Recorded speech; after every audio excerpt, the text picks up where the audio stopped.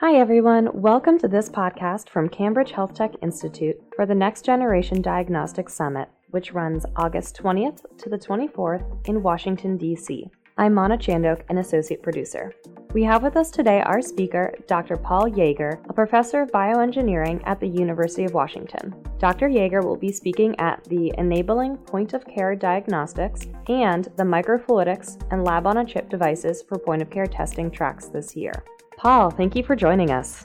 Thank you very much for having me. Can you outline what you consider to be some of the greatest obstacles to developing NAT testing and low-cost diagnostics for infectious diseases? It's a very complex, multifactorial problem in many ways.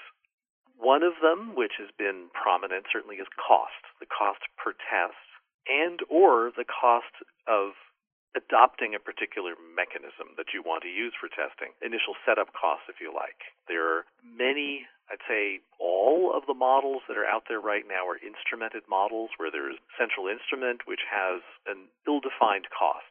I think that's a problem for some people who might be adopters. On the other hand, it might be worth it and is worth it apparently for some of the companies to give away the instrument and then as usual make their money on the per test devices. But I think defining a platform and a mechanism will depend on the very specific adopters of the test. And that's, I think, still evolving as we speak. Simplicity is really, really important. If we're going to go with low-cost diagnostics for point-of-care use, making sure that you don't need to have a well-trained technician involved to run it is critical, and that not needing laboratory equipment per se is also critical. So simplicity of function.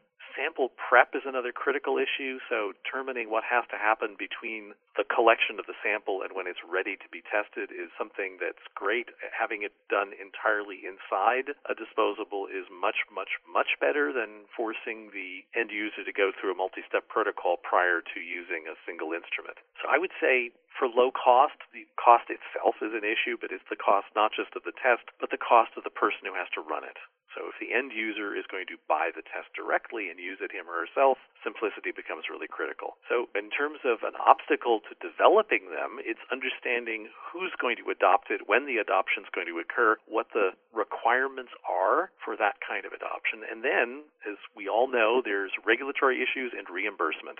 And you can't really think it all the way through to an end use until you've thought through those issues. Can you describe your approach and what is unique about it?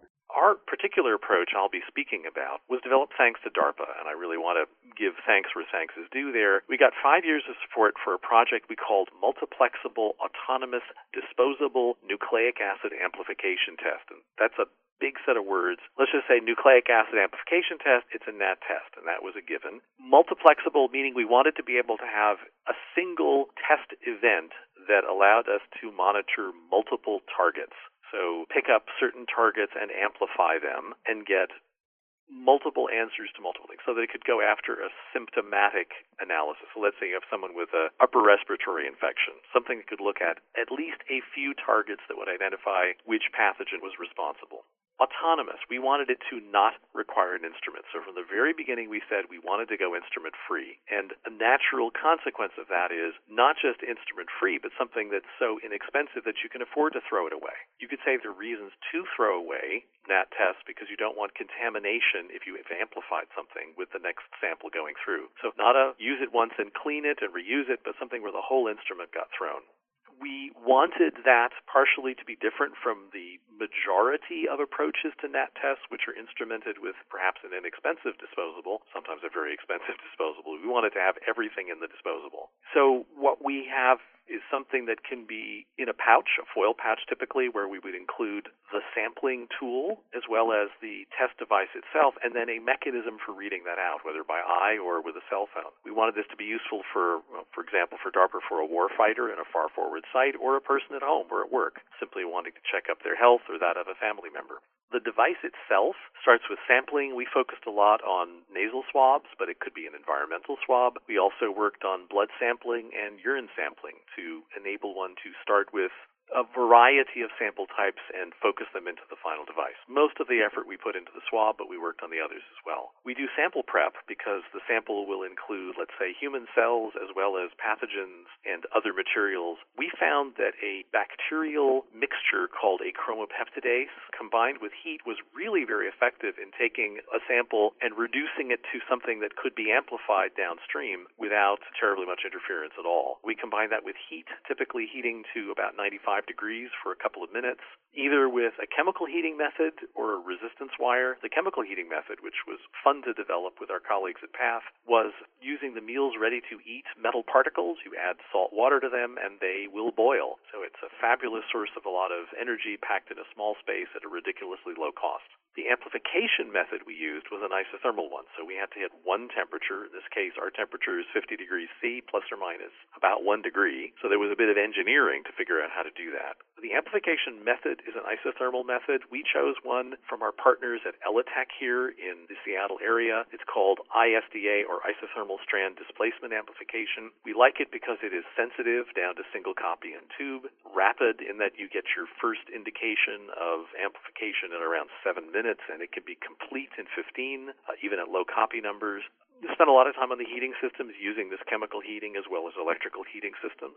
The detection method is one that we also got from ELITech initially, which is lateral flow detection, essentially taking the amplicons and building a sandwich between something that will bind specifically to a spot on a lateral flow strip on paper, and at the other end, a binder that will bind the amplicon and attach it to a colored particle. So essentially, we use lateral flow detection to see the product of the nucleic acid amplification test. So in addition to lateral flow that's readable by eye, we've also looked at the fact that to save time, we can do real-time fluorescence detection using fluorescence probes. So we've done everything from sampling, direct swaps into noses, out to real-time fluorescence and lateral flow detection.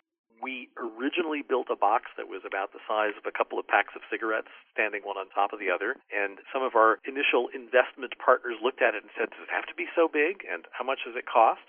So we have in the last year or so been reducing the size of that down to something which is in the same form factor as a pregnancy test.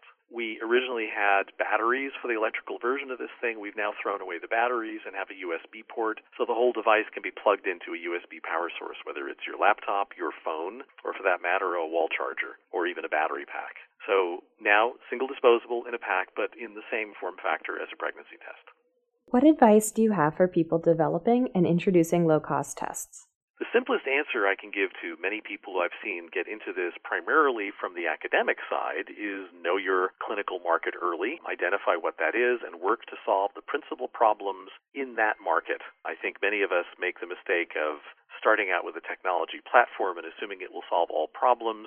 That's the hammer in search of the nail problem. Typically, the answer is to find the nail first and then go see if you can make a hammer for it. Knowing the market is the single biggest advice I can give people. And once you know the clinical market, you have to decide whether you want to fit into that clinical market. Are you better than somebody else by a large factor? Are you 1/10 the price? Are you 1/100 the price? What would it take to displace the people currently on that market?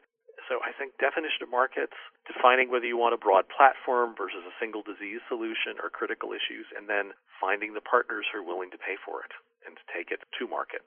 What are some of the most exciting new developments emerging for rapid diagnostics, and how has your work changed as a result? Well, I've actually said for a long time that the advances of cellular phone technology and what we will now call smartphones are probably the single most important thing that's been available to diagnostics because, one, it allows one to think about bringing a sophisticated diagnostics test out of a centralized laboratory. So for me, the single biggest issue is this enabling technology that lets us get there. I mean, the phone has every conceivable kind of transducer you can imagine and a very sophisticated computer and the ability to send data either in raw form or pre-digested to health provider networks. So the healthcare providers can provide feedback, can analyze the data, look at the data in context of medical records, and decide what particular therapy needs to be applied to the patient so that an appropriate therapeutic regimen can be applied, or in fact in cases, no therapeutic regimen if that's not warranted. But the smartphone and data connectivity allows the healthcare providers to extend their reach out to their patients wherever they are. And I would say the changing perception on the part of the public that getting as much as possible health information on your phone yourself all the time is a good idea. There are a lot of people now who are willing to buy a variety of apps that will allow them to stay healthier and avoid illness. And that perception has, I think, opened the door to technologies that address that particular kind of desire on the part of the end user. And frankly, most exciting in a certain way is interest on the part of some of the centralized lab companies in preparing themselves for a point-of-care and home test market. Dr. Yeager, thank you for your time and insights today. You're very, very welcome. That was Dr. Paul Yeager from the University of Washington. Dr. Yeager will be speaking at the Enabling Point-of-Care Diagnostics and the Microfluidics and Lab-on-a-Chip Devices for Point-of-Care Testing tracks at the upcoming Next Generation Diagnostics Summit that is held from August 20th to the 24th in Washington, D.C. If you'd like to hear from him in person, please go to www.nextgenerationdx.com for registration information and enter the key code podcast. I'm Mana Chandok. Thank you for listening.